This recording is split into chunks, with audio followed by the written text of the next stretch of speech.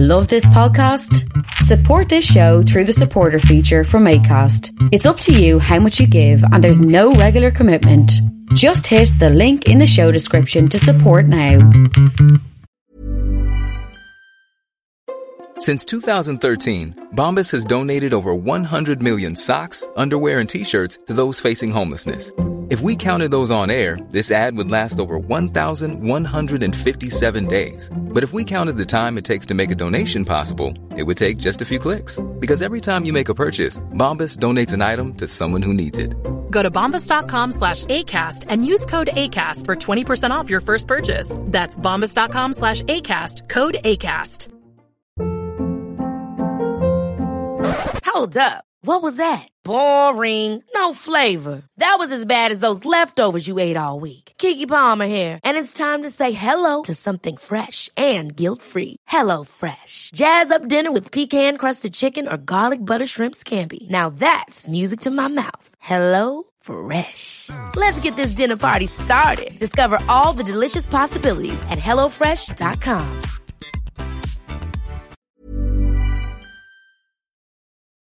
Please consider supporting Black Women United YEG for the protection and advancement of black women and girls in Alberta. You can learn more about them at bwunited.ca.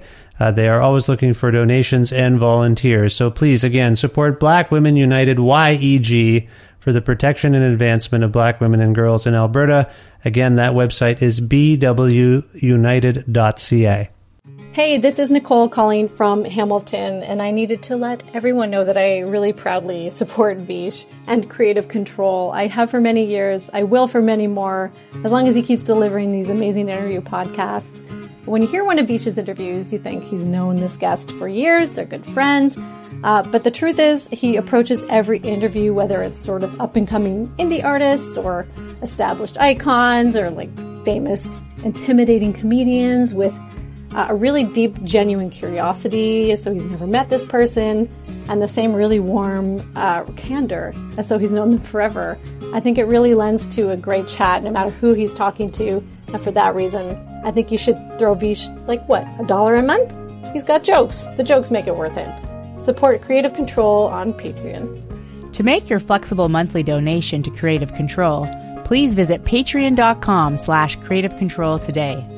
I'm Vish's wife, and remember, when you name a dog Janet or Timothy, you are dragging humanity down just a little bit.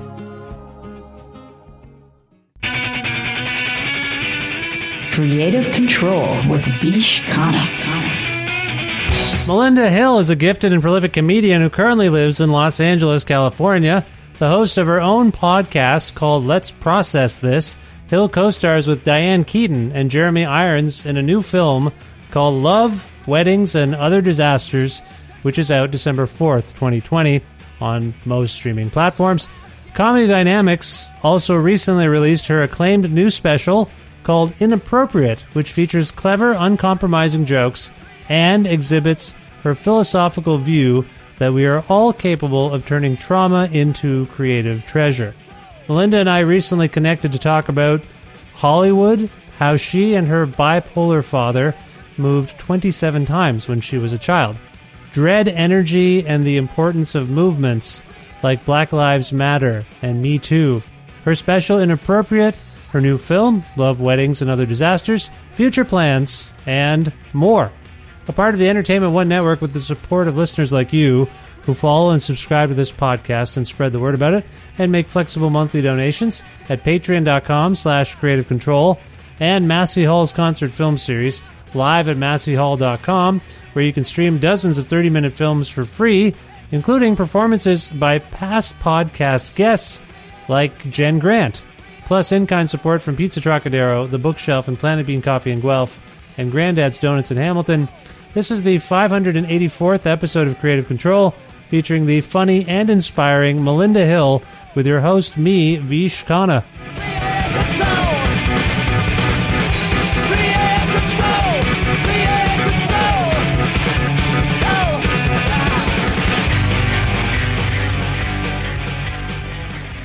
Hi, Melinda. How's it going?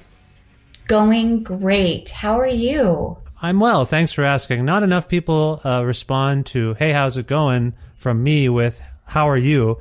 And I've pointed this out to a few people recently, and I've never done it before. So I'm in that zone where, how come you're not asking me how I'm doing? I just want to say again, thank you. Thank you for asking me how I'm doing. It means a lot. Great. Well, I love being off to this great start. Politeness is don't you think, like, politeness, decorum, it's very important these days as we live remotely, you know? It really is. And have to talk like this. It really is. And tone and intent and just being in the present moment with people, I think it goes so far. Yes, I 100% concur. Where in the world are you as we're speaking today? So I am in a tiny can in a cave in Mexico, where I have sequestered myself until 2024. No, I'm kidding. I'm in Los Angeles. You are in Los Angeles. Okay. Have you actually seriously contemplated seeking refuge in a can in a cave in some other part of the world, or were you just like, I guess we're writing this out in LA, that's how it's going to be? I guess it's like many things where you can entertain the thought and then it helps me to follow it through and go, yeah, but wherever I go, I'm still going to be there. So we might as well stay here, write this out. Plus, I love my neighborhood. I live in Los Feliz, so it's great. What distinguishes that particular neighborhood from, say, other neighborhoods nearby? What do you like about it? You know, the east side of LA, and this isn't even as far east as one could go because now people have branched out so far east in the heavily populated city, but east side meaning Los Feliz, Silver Lake, Atwater. It's just, I mean, it's gotten pretty gentrified now, but it's just still got the flavor of, you know, being a really artsy, cool, you know, environment. Yeah. It's just, I don't know, it just feels like home, you know, like some other places in other cities. It would be the Brooklyn of LA, I guess. Yeah. And yeah. I've heard that. I've heard people talk about Silver Lake a lot. When I interview guests on the show, that seems to be a hub for creative types, right? That's what's going on there. So many creative types, so much creativity, so much good food, so many great places to walk, so many comedians, musicians, etc., actors, filmmakers. And the actual Silver Lake it's actually just a reservoir. Oh. But it's a terrific walk that you can, you know, a lot of people walk around. And it's a beautiful walk in the middle of the city. And then there are also so many other great hikes in this area. There's Griffith Park Observatory is like a mile from me, where you can see the entire city, and there are tourists from all over the world. And it's this walk at the top of the world. And then there are a bunch of beautiful hikes in there. There's the Hollywood sign, which has a bunch of beautiful hikes. And we're right, like, nestled under the hills. Oh. Franklin Hills, Silver Lake Hills, Griffith Park. So it's just a great area. You speak with the joy of a resident, but also potentially someone who is still marveling at being sort of new to a place, if you will. I don't know if I'm way off the mark here. Are you from this area originally, or did you move there somewhat recently? No, I've been in this area, though, over a decade, so it's definitely home. Yeah. I have lived in some other parts of LA. I've lived in Hollywood and more like middle LA. But this is my favorite. I mean, Hollywood itself is a dump. I don't know if anyone's told you that. I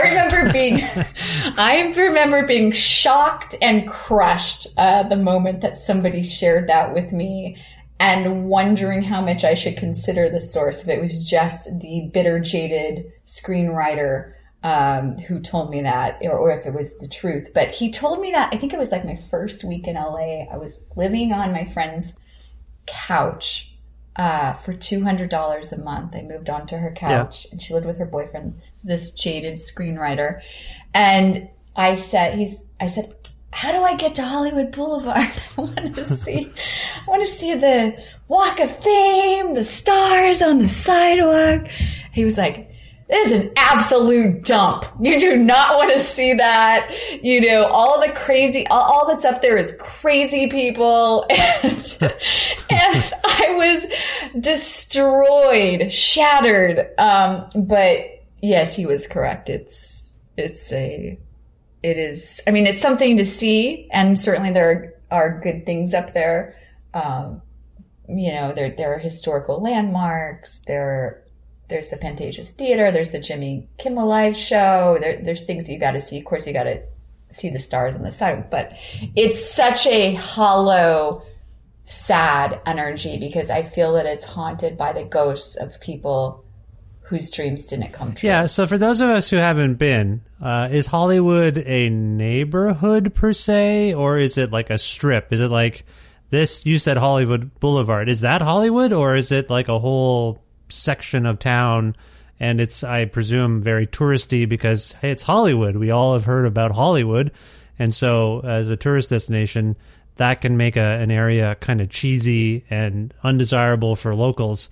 Can you, again, I'm not asking you for a geography lesson necessarily. This isn't the MapQuest segment of my podcast, but is Hollywood a neighborhood, or is it more of like a strip?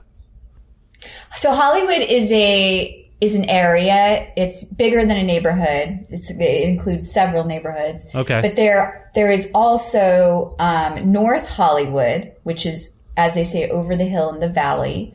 There is also West Hollywood, and that is its whole own vibe. Okay. That is predominantly LGBTQ is West Hollywood, although anyone can live there, but LGBTQ is, you know, sort of, you know, predominant, and it's West Hollywood is beautiful. They're beautiful.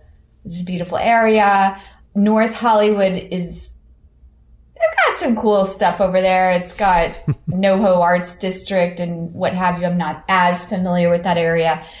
And then Hollywood itself, it runs the gamut from, like, there's Larchmont Village, which is like a beautiful little strip of houses, and then there's just so many, like a lot of the famous landmarks you're going to see are in Hollywood, like, you know, Magic Castle, Hollywood Boulevard, Sunset Strip is going to run from Hollywood into West Hollywood, and then Sunset itself runs out all the way to the ocean. But Hollywood itself is more, although there are neighborhoods within it, it's not as neighborhoody. I guess I always think, and these are all just generalizations, by the way. I mean, sure. Neighborhood is all the things, but I always think of the valley as like, that's when people get married and they go settle down in the valley. You know, they get like a nice house, and it's also on the other side of the hills. And I feel like Hollywood is where it's a young person's game. You're out there, like, but pre-COVID, of course, you know, going out every night. There's all the, you know, clubs and the scene and the studios and stuff like that. So, but that said, all that stuff is everywhere in LA. Well, listen, well, that doesn't really tell you anything, does it? I felt like I was on a bus tour of Hollywood just now. This was great. I feel like I got all the sense of where things are, and I appreciate you engaging with this in such a, you know, thorough manner, because I you know, it's one of my regrets, having traveled across your country many times. I just have never made it to California, which is a bit weird. What? It is weird. The state. I know. So you haven't seen any of the state? You haven't been to San Fran or Big Sur or Wine Country? When I say I haven't been to California, I think the answer to your questions would be yes. I haven't seen any of those things. Wow. Yeah, it's weird. I spent a lot of time on the East Coast and in the South, and, you know, touring with bands and road managing bands and traveling for festivals. And just for some reason, California has been elusive. And I assumed one day I would go. Now I don't think I might ever go. Based on everything that's happening, but who knows? Maybe I will get to. But my point here, though, is I read something about you that I found fascinating. This is why I wanted your sense of the place, because I don't actually know where you are from originally, but I understand that when you were younger, you moved a lot. Like the figure I read was 27 times. Did you move 27 times as a child? Yes. 27 known times. That is, from what I can ascertain in my detective work. That is a lot. So where have my retroactive detective work? Where have you lived? If I mean, sorry, is that 27 times in the same state? Where are you from, Melinda? Please, where are you? It's become an interrogation. Where are you from, and where would you consider places that, of the 27? What are some of the notable places you've lived?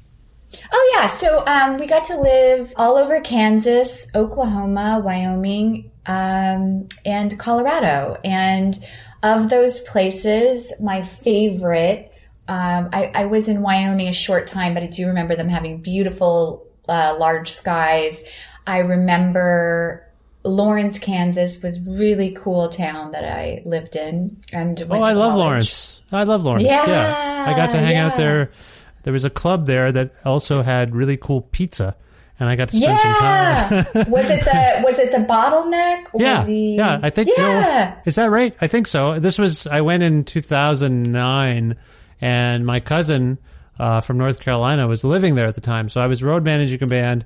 We played the show, then we stayed with him, and I just remember all the pizza. The pizzas were named after musicians and like pop culture figures, and it was great. And that sounds right. I think that's right. The Bottleneck. Yeah, that's it. Lawrence is a great, cool town. Yeah, William S. Burroughs lived there. Yeah.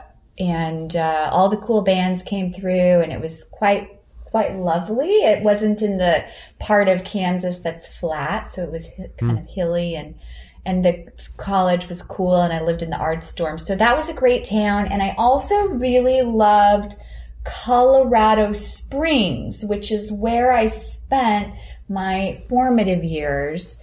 And we also lived in a little town called Woodland Park, Colorado, which Colorado, it was so beautiful. It's so beautiful. I don't know if you've been there, but my high school was right by the Garden of the Gods, which is those beautiful rock formations that are red. Mm-hmm. And of course I loved Red Rocks in Denver, and I saw my first concert there, The Cure. And, oh, wow. So that was amazing to live there. And it really, gave me my love of nature. And that's probably why I love, hiking here in LA, going up to Griffith and stuff, and this part of town that's pretty hilly and artsy. So that I was in some deep art scenes in Colorado, I mean, there was like this place, Manitou Springs, that had, this pretty witchy and mystic, and, there were people allegedly living without addresses, and, it was just kind of that deep woods art scenes that I love so much. That's cool. So that's great. So, yeah. But again, I will say, like, as a child who moved once, or twice, I guess, I can't even fathom what it must have been like to move 27 times. And it sounds like you lived but what you're saying, you lived in different states, so you'd make friends, I assume, and then you'd have to move on and try to make new friends again. That's all, I don't want to use the word trauma or traumatizing, but I imagine that's got to impact you on some level. Have you kind of processed what all that moving has done to you and your psyche and your ability to kind of settle? I'm happy to hear you've been where you've been living for 10 years. That's telling us something. That's good. But do you know what I'm getting at there? Like, was all that moving around, is it something you're still dealing with on some level?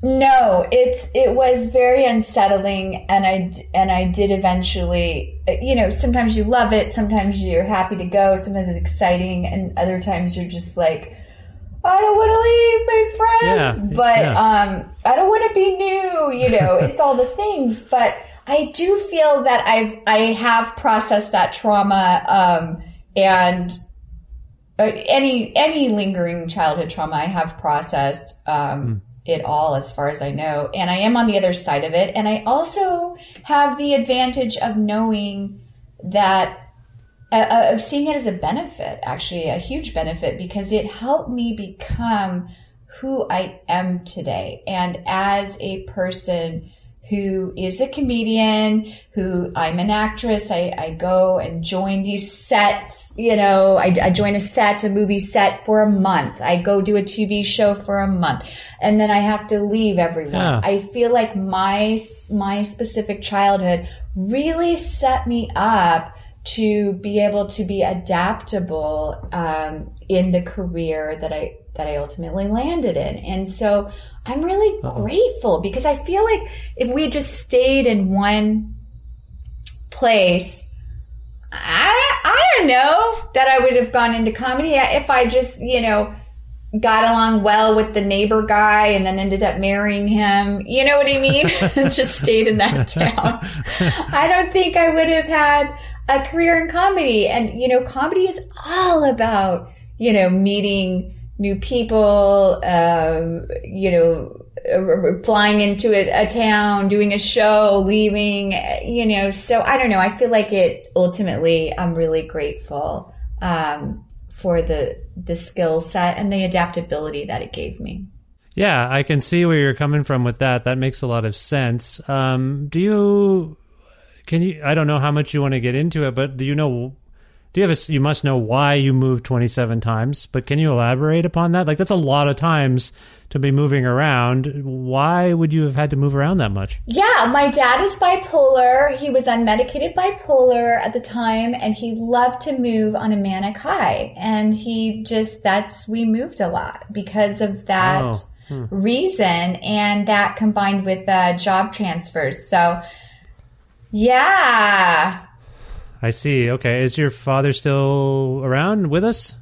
He is. He is still with us. Okay, great. That's good. And how's he doing?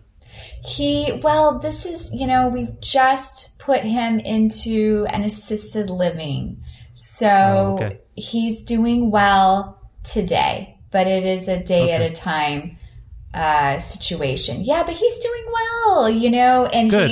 That's great. He's doing well, and my family's doing well, and so I'm grateful. That's great. No, that's great to hear. I do feel like in listening to your latest special, Inappropriate, that you are someone who can process hardships, pain. I used the word trauma earlier. You seem like someone who can take that stuff and turn it into some form of reflection, something meditative, and something entertaining. Do you have a sense of, first of all, tell me if you agree with that, and secondly, do you have a sense of when you figured that out, that that's something you could do with all of that emotional stuff, is maybe turn it into something that was not only entertaining but also kind of instructive? Can you speak to those things? Yeah, absolutely. You're exactly right. I love transforming trauma into treasure and creative treasure. That is my calling, one of my callings, and one of my specialties. And that's in fact what my podcast is about. It's called Let's Process This. And we talk about, how people are processing or overcoming their trauma or their obstacles, and how they've turned that into treasure. And I'm specifically interested in how that informs the creative process, because, I'm really interested in doing comedy that's healing. I'm really interested in doing work that is transformative, uplifting, inspiring, empowering, and helping people to know that we are not defined, by what happened to us. We are defined by what we do with what happens to us. And, and the reason is some people might feel like I did for a long time, which is like, oh, I was born into these circumstances, so it's always going to be like this. And I'm going, it took me so long to even see that I had anxiety and dread energy happening, and to identify where it came from and to heal. I guess I just want people to know, hey man, like whatever you've been through, you're not defined by that. period. And you get to heal. It's never too late to heal. It's never too late to empower yourself with tools, to live a happy life, to find solution, to find calm amidst the chaos, and to be able to live your best life, basically. And I started to just see turning my own stand-up, I guess, like, I wasn't, I've always been acting. I've always been, getting acting jobs and stuff like that, and studying comedy and writing and everything like that. But then when I started creating my own work, like using all those skills to create my own original web series, I created Romantic Encounters, which was acquired all over the world, and it won, several awards and so forth. And then creating, my own comedy special, Inappropriate, that's out now, and creating subsequent web series with Maria Bamford and et cetera. I just saw that, like, I was specifically turning my own trauma into creative treasure, meaning once you've performed that alchemy of taking, something that was challenging or traumatic or difficult for you and turned it into something, a piece of art, a piece of work, whatever, writing a book, writing a script, writing a thing, writing a stand-up set. Now you're giving it to the world, and the world is benefiting, learning, healing from it. They're feeling less alone with their own trauma.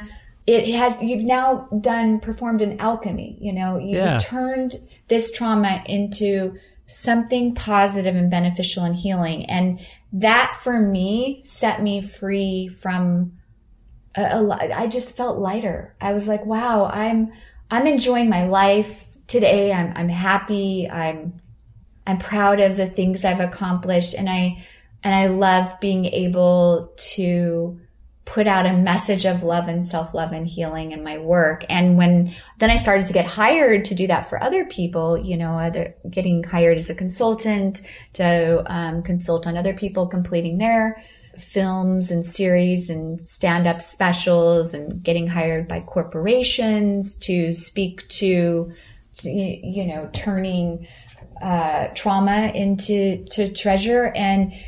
And so I just saw kind of, it found me, it found me that I was able to do it for myself. And then I was able to see that a lot of other people could benefit from this, I guess, superpower of just being able to see, like, if someone comes to you and tells you their kind of life story, just being able to see like, oh yeah, I could help you with structure. Here's how we tell the story with the most impact, and here's where the healing is. And, but it took a while to learn that. That's a very long answer. No, it was a good answer, and it got me floating around to different things. I was, as you mentioned, trauma, or rather, you mentioned anxiety, and what did you call it? Dread energy. Dread energy. I had not I've not heard that phrase before, but I went through this myself. My mom got sick a couple of years ago with breast cancer, and I always, whenever I talk about this, I say, she's okay now, although I had a conversation with her today that I found a bit disturbing. It was really random and strange. No, she's fine, but she's said, my parents are getting older. And my point here is she got sick, and it changed my whole life. And I started to finally recognize my own anxiety. And I never really contemplated before. I had to go to therapy and figure it out and deal with all the, coping mechanisms and exercises that you kind of have to do. And I just had never done that before.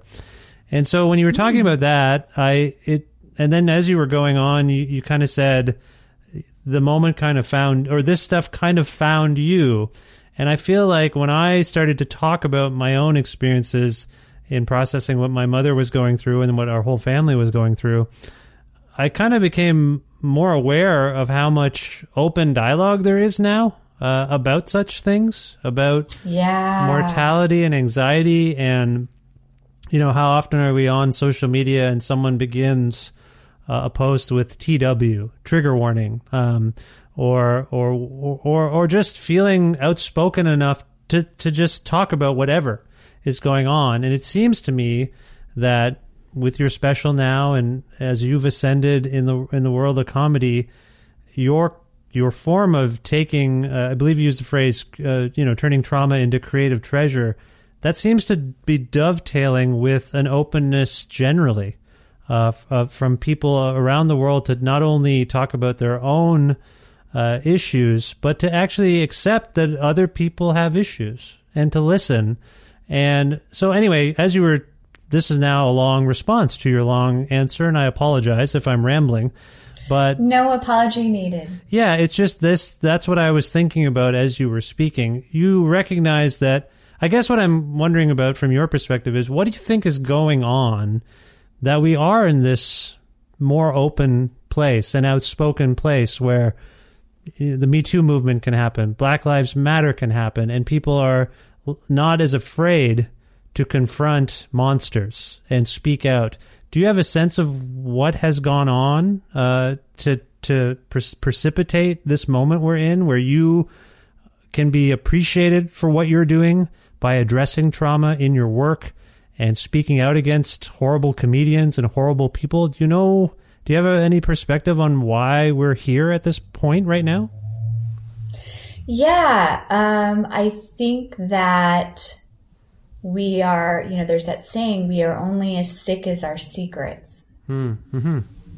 That's interesting. And yeah, so when there are a lot of secrets going back generations, because when we look at a predator, a sexual predator, or we look at this type of trauma, this is not typically an isolated incident. I think there's a tendency to blame the sexual predator, rightfully so. But there was probably generations of familial trauma dating back, held in secrecy, and people getting really good at keeping secrets because they had to, right? And so when what's happening with all these beautiful movements that we're seeing, the Me Too movement is a beautiful movement, the Black Lives Matter movement, beautiful movement, and all of the rest of the stuff that's happening now is, what happened is it escalated to a point that people couldn't keep these secrets anymore because it was so painful, and it burst. And it's like they say in recovery, you have to hit a bottom before you stop. You can't make someone stop their addiction. They have to hit their own bottom before everything, they have to kind of lose everything in many cases before there is a surrender. And the surrender is okay, I can't do this on my own. I can't do this anymore. Yeah. I need help. Yeah. I can't, and that I feel is where we're at, societally, is we've hit this wall and people can't contain the sickness anymore. They can't hide it for other people. They can't hide their own pain and trauma that's happening. And it's coming up for healing. And it's so beautiful because what happens in a recovery is after someone hits their bottom, hopefully then the healing begins only after a total surrender of and an acknowledgement of we cannot go on in this manner. We cannot continue in this manner. Yeah. Yeah. And I wonder if there's a corollary with what you're saying and the way people have felt empowered by others coming forward. There's a lot of that going on. Enough people start to speak out that other people say, that also happened to me. That was my experience. I want to join in this conversation because Fortunately, I've never had to enter any kind of group therapy or outpatient program or what have you, Alcoholics Anonymous, nothing like that. But I think it's telling that, as you say, in the trajectory of someone hitting rock bottom, getting treatment, what we see often depicted in pop culture is that someone enters some kind of group dynamic where there's a round table discussion with fellow sufferers, addicts, alcoholics, whatever you are. You end up talking with each other because you can commiserate and relate to each other. And I wonder if social media and these movements we've been talking about have kind of done the same thing. We are a group of people who have suffered the same kinds of trauma, and now we're going to galvanize so that we can address it together, but also share our experiences with other people. Am I way off base with this? I feel like there's something there. Absolutely. Absolutely. You know, when one person has the extreme courage to come forth and speak the truth, because by the way, the truth is the most powerful thing we have.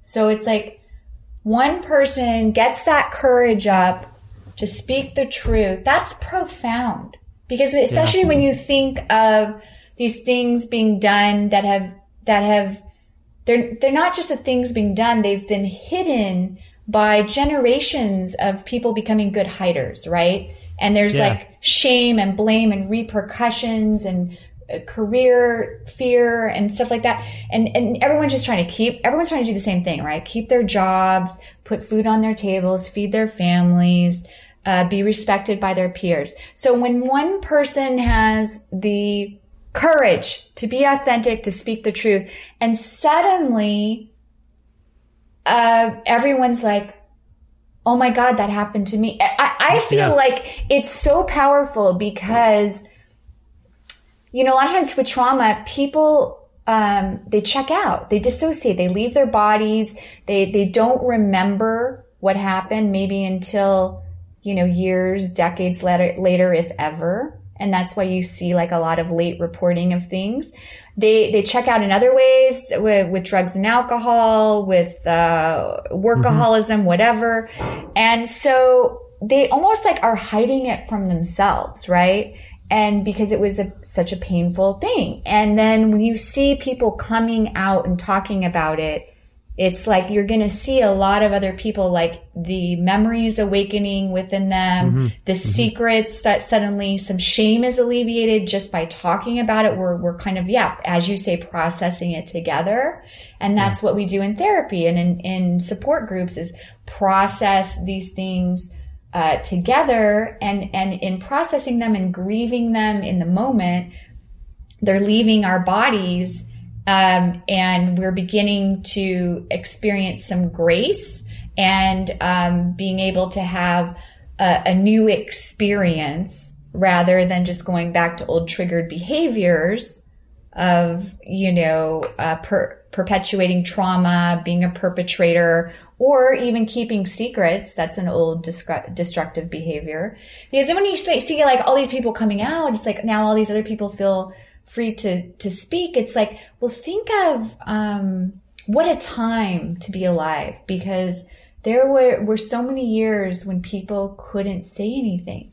And when we don't speak up and use our voices to stop abuses, of course it continues happening. And it continues happening to way more victims. So like one victim speaks out, it's reverberates to all these other people.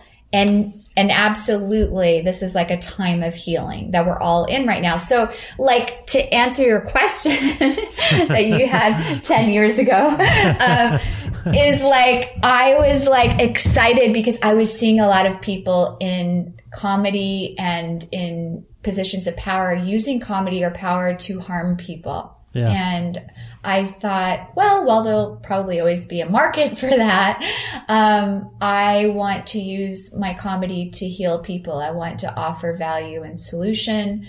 I want to keep a conversation going about healing. And I want to use humor to create the space for people to feel heard and seen, for people to express themselves, for people to grow and change and to have a new experience. because I don't think we can even, I don't even want to use, I'm not interested in shaming or blaming people. I'm interested in how can we get better, because this shit's fucked up. Yeah. Okay. So without shaming or blaming anyone, I do want your perspective on, I guess, the state of comedy and the comedy community as it stands. I bring this up because I've had a few conversations with comedians lately. Some are like, I can't wait to get back on the road. And, I can't do these sort of video Zoom sets or whatever. I can't wait. But I spoke to another recently who tellingly is a woman who said, you know what? I'm over it. I'm done. I don't miss the road really, because it's a nightmare.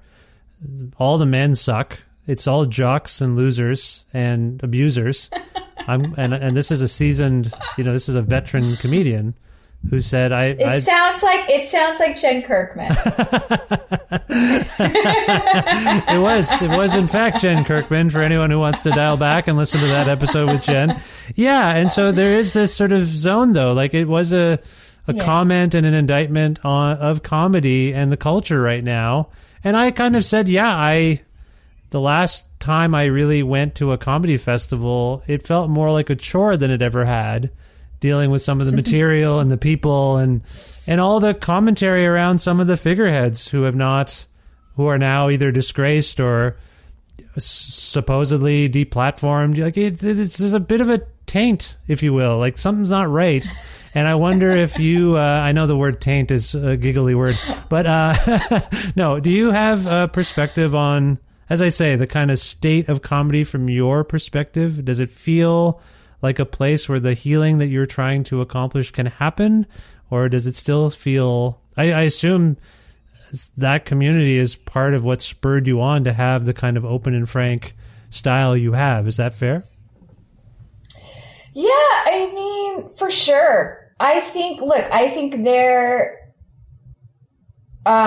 is something for everyone in comedy. I wouldn't be able to, I can't change the world. I'm aware of that. But what I can offer is, I can offer something. I want to continue the conversation about healing and solution. And that's what I'm doing. And that's what I'm doing with my special. That's what I'm doing with my podcast. And that's what I'm doing with my own stuff, my book I'm writing and what I'm using my platform for. So the people who are interested in that for sure are excited about the work I'm doing. They're for sure responding, tremendous response, super grateful for everyone who's written me and called me to express these things. But I'm not trying to change that world. I'm trying to create the world I want to see. And that's what I'm using with my platform to do. That's fair. And I don't mean to ascribe too much greatness and power to you, Melinda, and that you are going to change everything with your work. But as I'm listening and engaging with your special Inappropriate, as a comedy fan, I kind of think about things maybe a little differently than maybe some others do. I kind of think of the process involved in you getting to that special. And as I'm listening to the reaction from the audience to some of your material, there is support, joy, gasping, surprise, shock that you're saying some of the things you're saying. And so I wondered about, and in my head, getting back to what I was talking about process, I know comedians tend to work a lot on their material before they get to a recording phase. And you say the response to your work has been tremendous, and that's great. Have you encountered audiences who aren't with what you're saying, who don't get it or are not finding it something to laugh at because it goes into some very serious places? Can you speak to that? Has the reception to Inappropriate and your material ever surprised you? Like people really get this, or people really didn't get it? I don't understand. Have you had those moments? I have not heard of anyone not getting it. Okay. But I also don't Google comments, so I don't know. I don't know. You haven't gone to your Yelp reviews? Is that what you're saying? Maybe if someone is not getting it, they're certainly not telling me personally. So I'm only hearing from the people who are enjoying it. And so it's made me feel really good about putting it out. What about the old guard, the gatekeepers of comedy who don't... There are gatekeepers, right? Who will say, it's just another person complaining about something. Have you encountered that? Like, do you ever have fear of, it doesn't seem like that's happening to you. Everything seems to be going well, but a lot of what keeps and suppresses people down, suppresses people in any form is fear. Fear of offending gatekeepers, people who hold the power. Have you had those thoughts at all? No, because I'm also not complaining. Yes. Okay. I'm not bashing anyone in my special. I'm saying, here are some things some areas I can see some improvement happening. I mean, I definitely am commenting on I was inspired by the Me Too movement. I think it's a zeitgeist. It's a moment where disenfranchised voices are being heard. Thank God. And it's a beautiful thing. And I was inspired to write a special around that and around how I saw people in power, using their power to harm people. But then the special took on a life of its own, because the special wasn't me on a soapbox being the police about that for an hour or saying, here's what we need to do. Yeah. It became about me looking at, look, this is how comedy has previously been used to reenact trauma.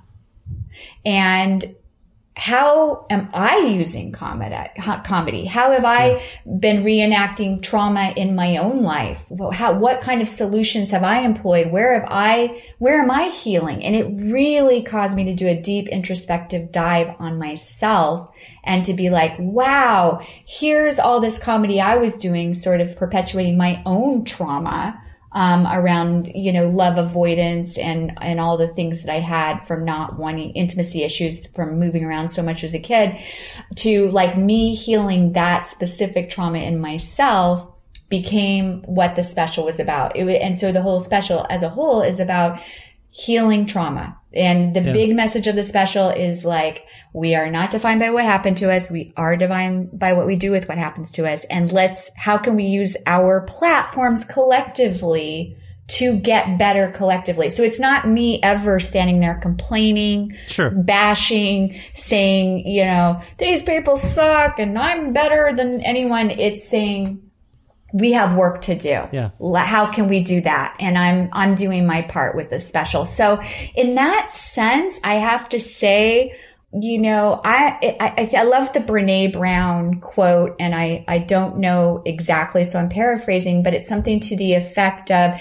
she's only interested in people who have already mastered the thing that she's doing. She's interested in those people's feedback. And likewise, I'm interested in the people who are keeping a conversation going about healing. I'm interested in what their feedback is for me. And the rest of it, it's like, I don't need everyone to like me. I need to I need to like me. I need to like my material, and I need to believe in my own message. And I'm using this time to heal myself from perfectionism and people pleasing and being in the prison of what other people think of me. Because I don't think you can really create and judge at the same time. I'm not interested in judging other people's stuff, and I'm not interested in judging mine. I'm interested in creating and putting out a message of love and self-love. And love and self-love don't have anything to do with, what do you think of me? Am I okay? It has everything to do with, I find my own inner validation, my own center, and I'm able to look in the mirror each day and be proud of what I'm doing and what I'm offering. It's really heartening to hear that, and it comes through in your work, if I might say. Like that spirit is there. It's evident to me. I invoked gatekeepers. Thank you. And you're welcome. I invoked gatekeepers earlier, and you talked just now about how everything that you're talking about in terms of not coming up with solutions, but how do we take what's going on in terms of trauma and turn it into something positive?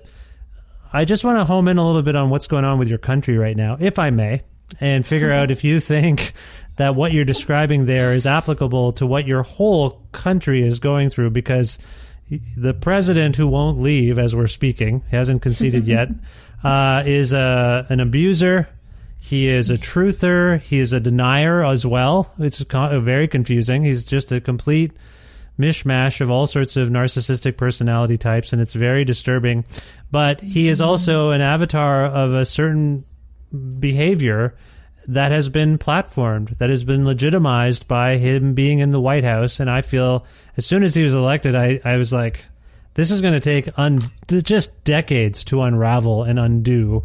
Do you think what you were describing just now in terms of things that we can apply to becoming better people is something that the country as a whole could possibly engage in? Or when you see what's going on, does that deflate you a little bit as a hopeful person? Can you speak to that?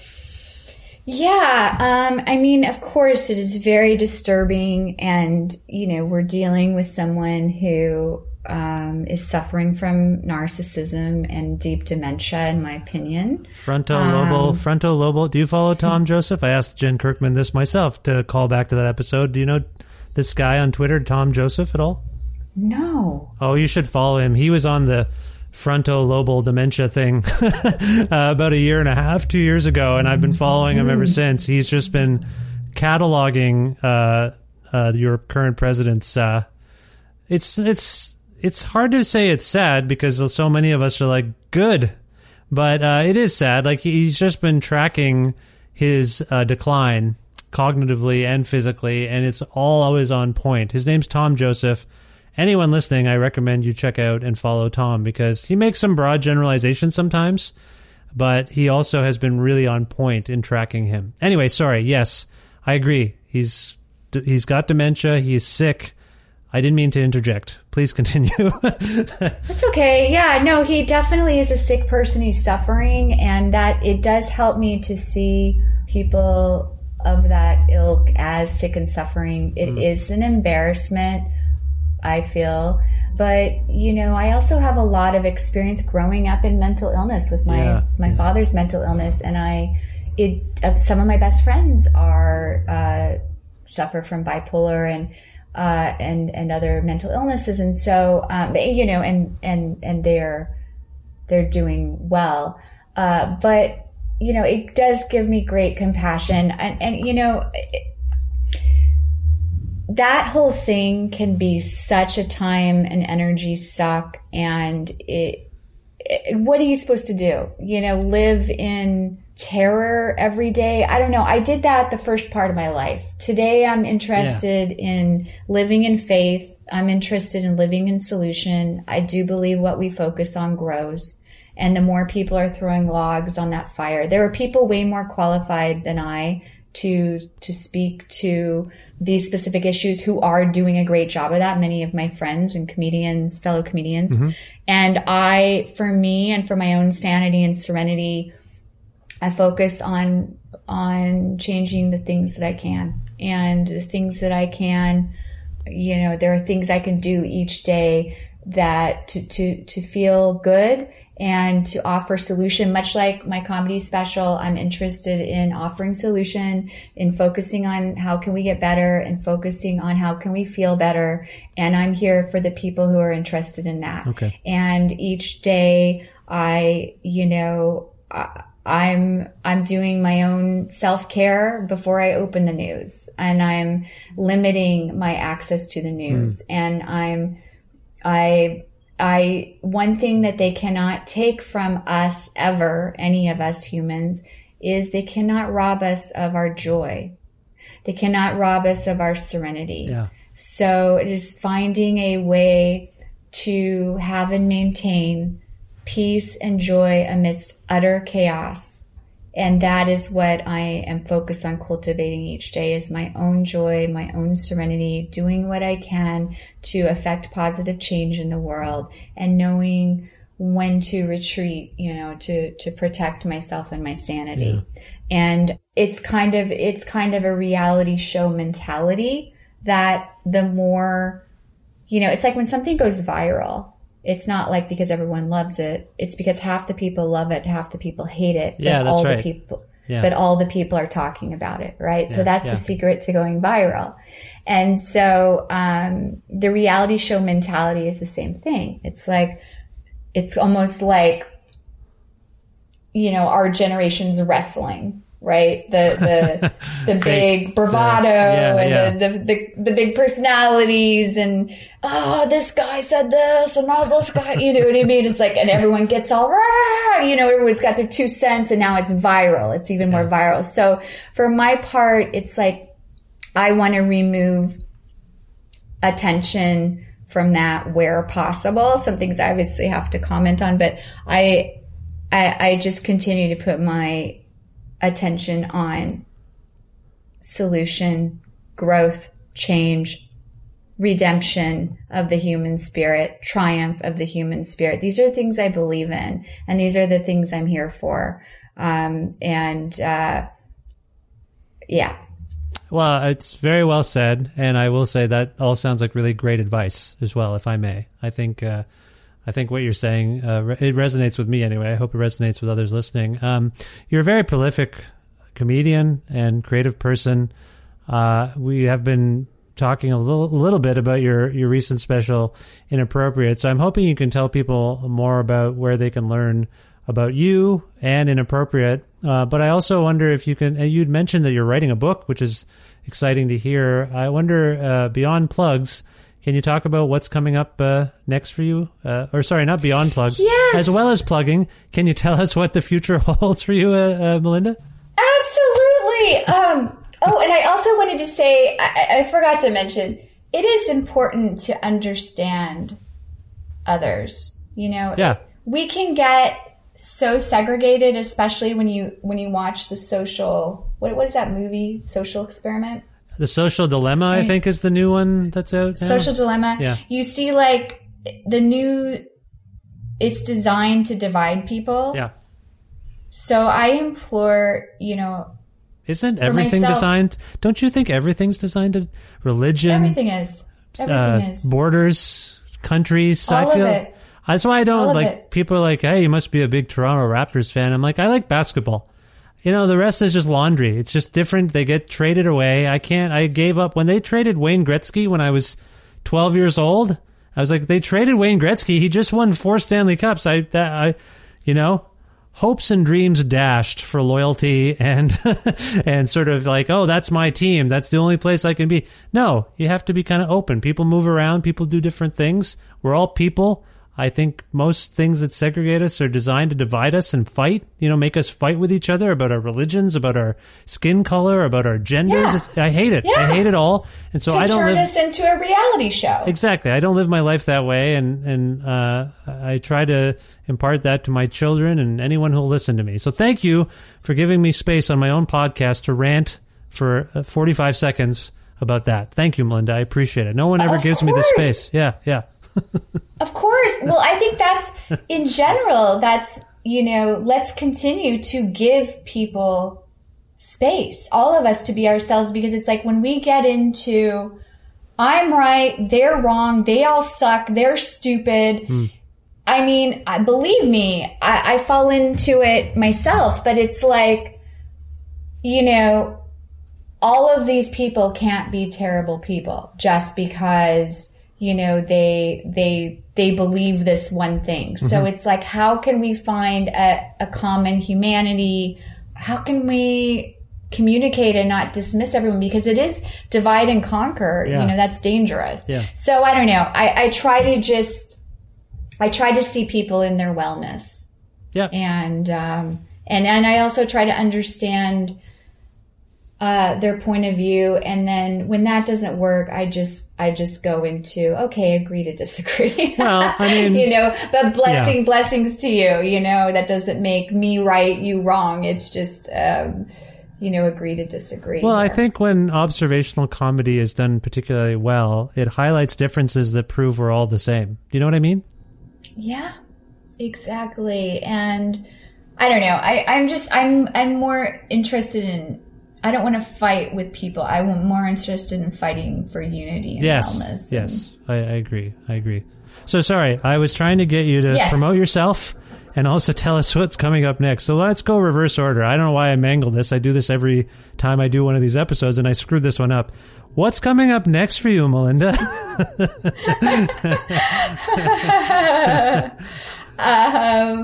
I'm in a new movie. It comes out December 4th on all the platforms. It's called Love, Weddings, and Other Disasters, with starring Diane Keaton and Jeremy Irons and Maggie Grace and King Batch and a lot of a lot of other wonderful people. Thank you. Yeah. Thank you. What is your what is your role in the film, if I may ask? Yeah, I play Svetlana, who is Russian, and she has two little alter identities, Olga and Natasha. Oh, you're playing three characters ostensibly?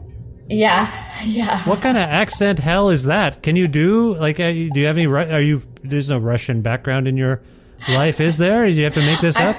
No, I had to learn it, and I had to do a lot. I worked out with a trainer prior to the film. They had me working out with a trainer. They had me. I'm sorry. Can we get a little bit of it? I need to hear a bit of this, if that's okay. I don't want to let the cat out of the bag before December 4th. But this sounds intriguing. What? Just something. Just say anything. I want to hear what you did. Please. Can I beg you? No, I can't. Listen, I have to have a boundary because do you know Doug Pound? Yeah, of course. Yeah, so Doug's my old friend, and we were at this show together, and I just done the film, and he was like, "Can you do a Russian accent?" And I said, "Yeah." I gave him one of my lines, and he goes, "That didn't sound Russian." And I was like, okay, so the Russian accent is going to go in the category of do stand up on the spot. Tell us a joke. Right, you're right. No, okay. You can go watch it. I'm sorry. You're absolutely correct. I apologize. I should not have. But here's what I will do. I'll do a little Melania Trump's cousins, which is an impression that I did a little series with E.G. Daily, and we played comedy series, lighthearted, fun, and it was Melania Trump's cousins, melanoma and bulimia. Okay. So it's Slovenian, so it's different than Russian. But here's my Melania Trump cousin accent. Okay. I want you to know that I believe in you all women. That's good. I support in you all women. Okay. Very solid. So you can Google that to see more of that. Okay, but the movie is called Love, Weddings, and Other Disasters. Okay. It stars Diane Keaton, Jeremy Irons, Maggie Grace, King Batch, so many other talented, wonderful people. Comes out December 4th, streaming on all platforms. My new comedy special is called Inappropriate. It is an hour long, and it's also, it's a comedy special video. It's also a comedy album. Yep. And it's also an Audible book, and you can access all of that at melindahill.com. And it's like on all the platforms. Like you could go to any of the platforms. You just go to melindahill.com. Also, I have a new podcast, and that is called Let's Process This with Melinda Hill. Mm-hmm. And you can get all that at melindahill.com. And I think that is all of the news right now. You've got a book. That sounds exciting, and we'll look forward to that when it's ready to come out. And Diane Keaton was cool. We all liked Diane Keaton. Was it fun? Was it fun making the movie? Oh my gosh. It was an absolute dream. It was so fun. It's great that it's such long hours, though, that you need some recovery time, but it was awesome.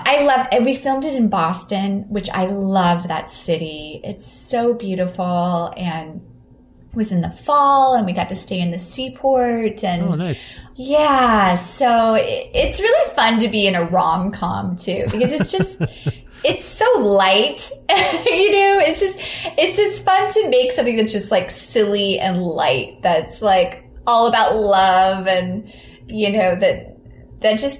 that's the kind of stuff I want to be watching this holiday season. Is just like, give me something light. Like, I've been watching all these series about cults. I watched The Vow, I watched Seduced, and then right. I watched the series about Scientology that Leah Remini was doing. Yeah. I started watching that, and I'm like, oh my gosh, I just want to watch some light, fun, silly fare. Yeah, you went pretty dark there with your viewing habits for a while, it sounds like. So yeah, time to lighten up a little, Melinda. I would agree. Yeah, well, it sounds exciting, and so that's out December 4th. Normally when I wrap up a bit like this, or an interview rather like this, Melinda, depending on my guest, if they're a musician, I ask if we can go out on a song. If they're a comedian, I might ask if we can go out on a bit from a recent release. As you have a special out, I'm curious, can we go out on a piece from Inappropriate? And if so, if it's appropriate to do so, I guess I should say, can you choose one for us and maybe tell us why it came to mind? Oh my gosh, you know what I would love? I would love to flip it on you. Oh no. And ask you what bit stood out to you the most in the special. That what was the big takeaway for you from the special, or what spoke to you about it, or was there a particular bit that you would want to reenact for us? Well, okay. This is like my version of being a singer and holding the microphone to the audience. I feel like you've put me on your podcast all of a sudden. You've turned the tables, and now I have to guess. So I had made a reference to the fact that I thought there were moments where the crowd was sort of taken aback, and there's a whole sequence near the top of the special where it's called, the pieces are called Me Too Stool, Me Too Sun Yi, and Me Too Soon. And I hesitate to be rude and ask if we might be able to play all three of those, since they seem to have some connection. Would that be wrong, or would you prefer any one of those as an entry point into your work? What do you think? Oh yeah, play all three. I think they are related, absolutely. Right? They're clearly not just nominally related. They have connections. They're all, around 2-minute, 3-minute bits. I think we should play the Me Too sequence that is near the top of Inappropriate. If you're okay with this, then I will do it. We'll do it right now, and then people get a flavor for what this special is, and they can find it, like you said, on all the various audio platforms, video platforms, what have you. Is that cool? You're saying that's cool with you? Yeah, absolutely. Are you actually playing it right now? No, I'm not underneath this. I'm about to play it right now. We're going to throw to it. Can we throw to it? Oh my God, that's amazing. So that part stood out to you the most. Well, it's the one that I thought of. It's the one that I alluded to earlier, where I'm like, is the crowd into this? Not that they're into it. Are they ready for it? Are people ready to hear this kind of commentary on this movement, and not going after people, but talking frankly about this movement and the issues surrounding it, and male comedians and Sunyi Previn. Like, there's a lot going on, if I might say. Oh wow! So that really. Wow. Okay. Because I'm such in a bubble here in LA where many people were talking about this, so that stood out to you. Like, people were like gasping, and you were like, wow, this is like some breaking ground moments here. I think so. You're putting words in my mouth, and I appreciate that. That's fine. But yeah, I think that's fair. That is a fair assessment of my response, visceral response to these bits. So I'd like to play them. Can we play them? Yeah, of course. Okay, please do. Let's do it. This is Melinda Hill with Me Too Stool, Me Too Sun Yi, and Me Too Soon. Sorry, from the new and excellent special Inappropriate. Melinda, this was a tremendous joy. I hope you had a good time speaking with me as well. Thank you for being on the show, and best of luck with everything going forward. Thank you so much. I loved being here, and best of luck to you too. Magicians get to have all the fun, though, because they work with illusions, right? I love illusions. I lived in one most of my life. So fun. But comedians have to deal with facts. Comedians work with facts.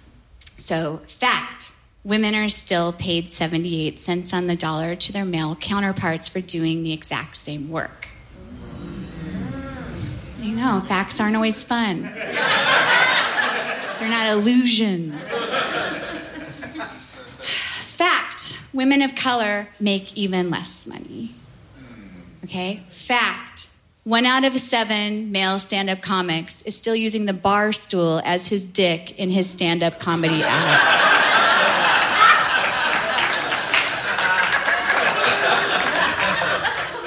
Fact, LGBT rights are being threatened daily. Our reproductive rights are being threatened daily. Our civil liberties are being threatened daily. Fact. When I see a male stand-up comic using the bar stool as his dick, all I see is trauma. I just see, I have trauma. I'm recreating my trauma. I can't stop. And I need help, and I don't know how to say that. I have trauma. When they're humping it, you know. And Medi-Cal doesn't cover EMDR. The closest I've come to this kind of trauma is just when I was 21 years old, and my dad was not there for me emotionally or financially. Thank you. And so I let a 51-year-old man pay my SAG card initiation fees and take me on a shopping spree to the Glendale Galleria. But I don't know how to act that out with a stool.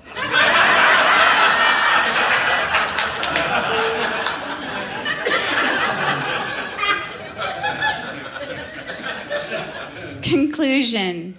7 out of 7 male stand-up comics are getting paid more than I am to hump this bar stool. So this year was really interesting for me because here I am just trying to make comedy that heals, inspires, transforms. And all of a sudden, I get stuck in a Twitter storm with Louis C.K.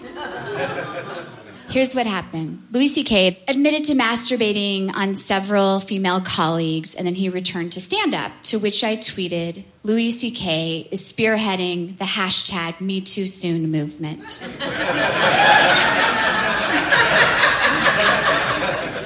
I tweeted it at midnight, and by the time I woke up in the morning, it was viral.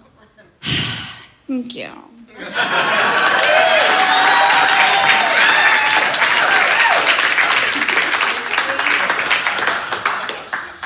But that's not how tweets normally go for me. I'll tell you how tweets normally go. So a little while after that, Soon-Yi Previn wrote an article about how Woody Allen's not such a bad guy, right? Soon-Yi Previn, of course, is Woody Allen's wife/daughter.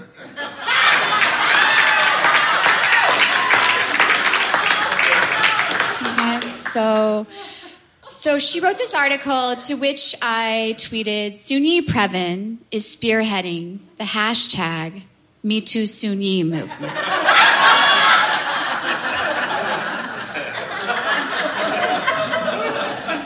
I thought it was funny too. I got crickets on Twitter. Because I was just reading that article, you know, and I was like, Soon-Yi, you were raised better than that. By your husband.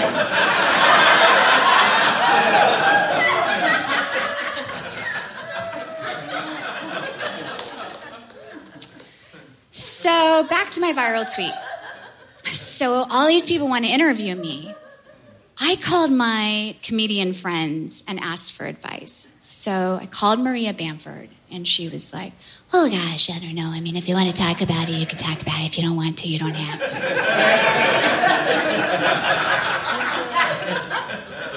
I called Margaret Cho, and she had really good advice also. She was like, If you don't have an answer, just say, I don't know, and always bring it back to your joke and be like, I don't know. All I know is #MeTooSoon.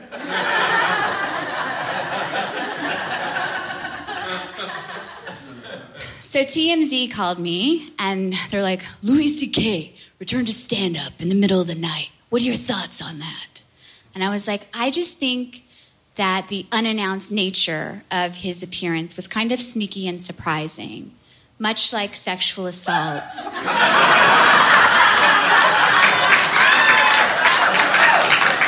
Is sneaky and surprising.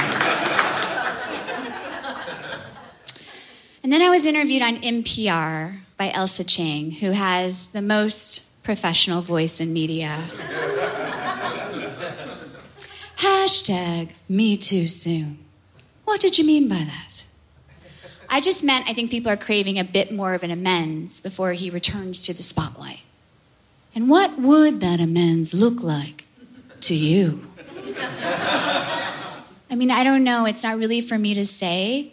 All I know is #MeTooSoon.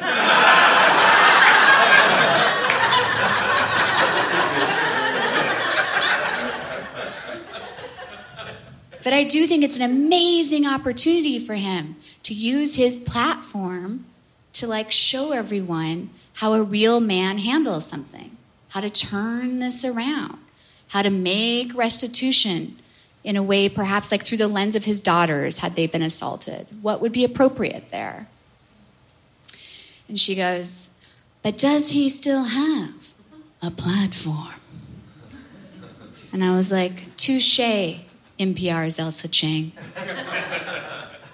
#MeTooSoon.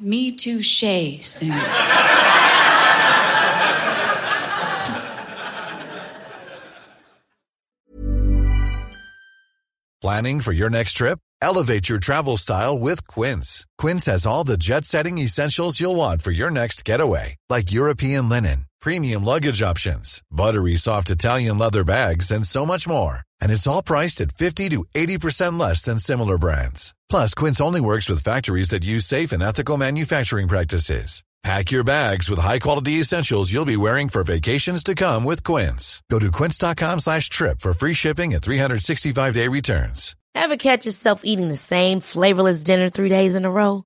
Dreaming of something better? Well, HelloFresh is your guilt-free dream come true, baby. It's me, Keke Palmer. Let's wake up those taste buds with hot, juicy pecan-crusted chicken or garlic butter shrimp scampi. HelloFresh. Stop dreaming of all the delicious possibilities and dig in at HelloFresh.com. Let's get this dinner party started.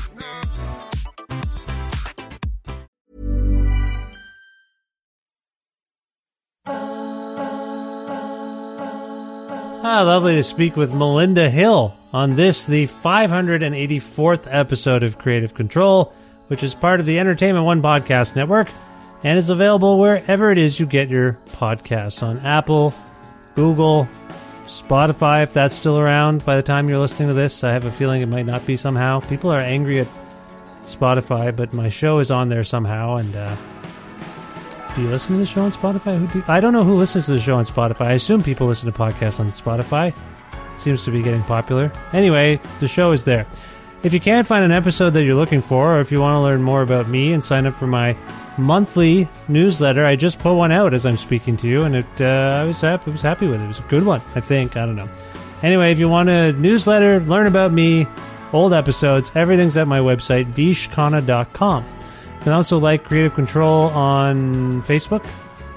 People also don't like Facebook. You can follow the show on Twitter. Everybody loves Twitter. Who doesn't like the Twitter? At Vish Creative, or follow me directly at Vishkhanna. Also, please visit patreon.com/Creative Control to make a flexible monthly donation to sustain the existence of this podcast. It relies on that revenue more than any other. There's no real other, the odd ad, I guess. Not a lot of ads, but sometimes there's paid ads. I don't love the paid ads. I like the Patreon seems good. You like the show, so you make a flexible monthly donation, and then you can change it. If you like the show a little more or a little less, you can change it to whatever you like. And $6 or more gets you access to exclusive audio content from my archives. That's pretty good. Learn more at patreon.com/Creative Control, and thank you for making your donations.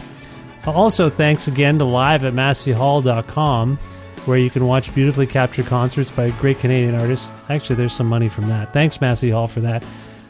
No money, but used to get great food and books and coffee from Pizza Trocadero, the bookshelf, and Planet Bean Coffee in Guelph when I lived in Guelph.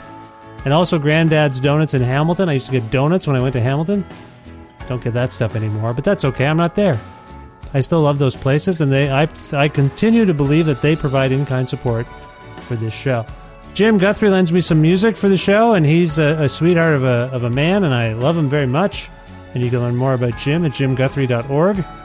And finally, thank you for listening to this episode with Melinda Hill. If you were unfamiliar with Melinda, I hope you learned stuff and might check out her special, Inappropriate, and she's in a new movie, as we established at the end there with Diane Keaton and Jeremy Irons, so check out that film. And yeah, thanks for listening to the show, and thanks for subscribing to it and following it or whatever, and telling your friends about it. That all helps, and I will talk to you soon. If you're on the other end of me talking and hear me, I hope that's the case. I hope that's what happens. And yeah, like I say, talk to you soon. Bye for now.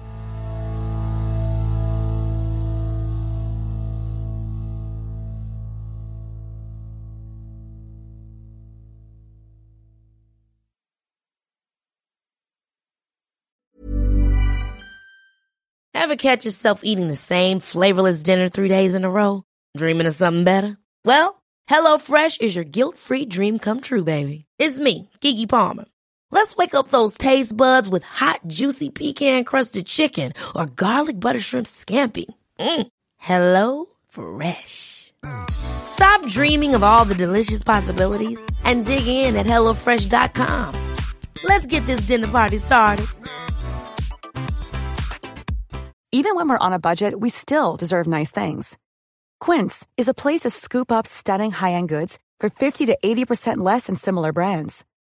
They have buttery soft cashmere sweaters starting at $50, luxurious Italian leather bags, and so much more.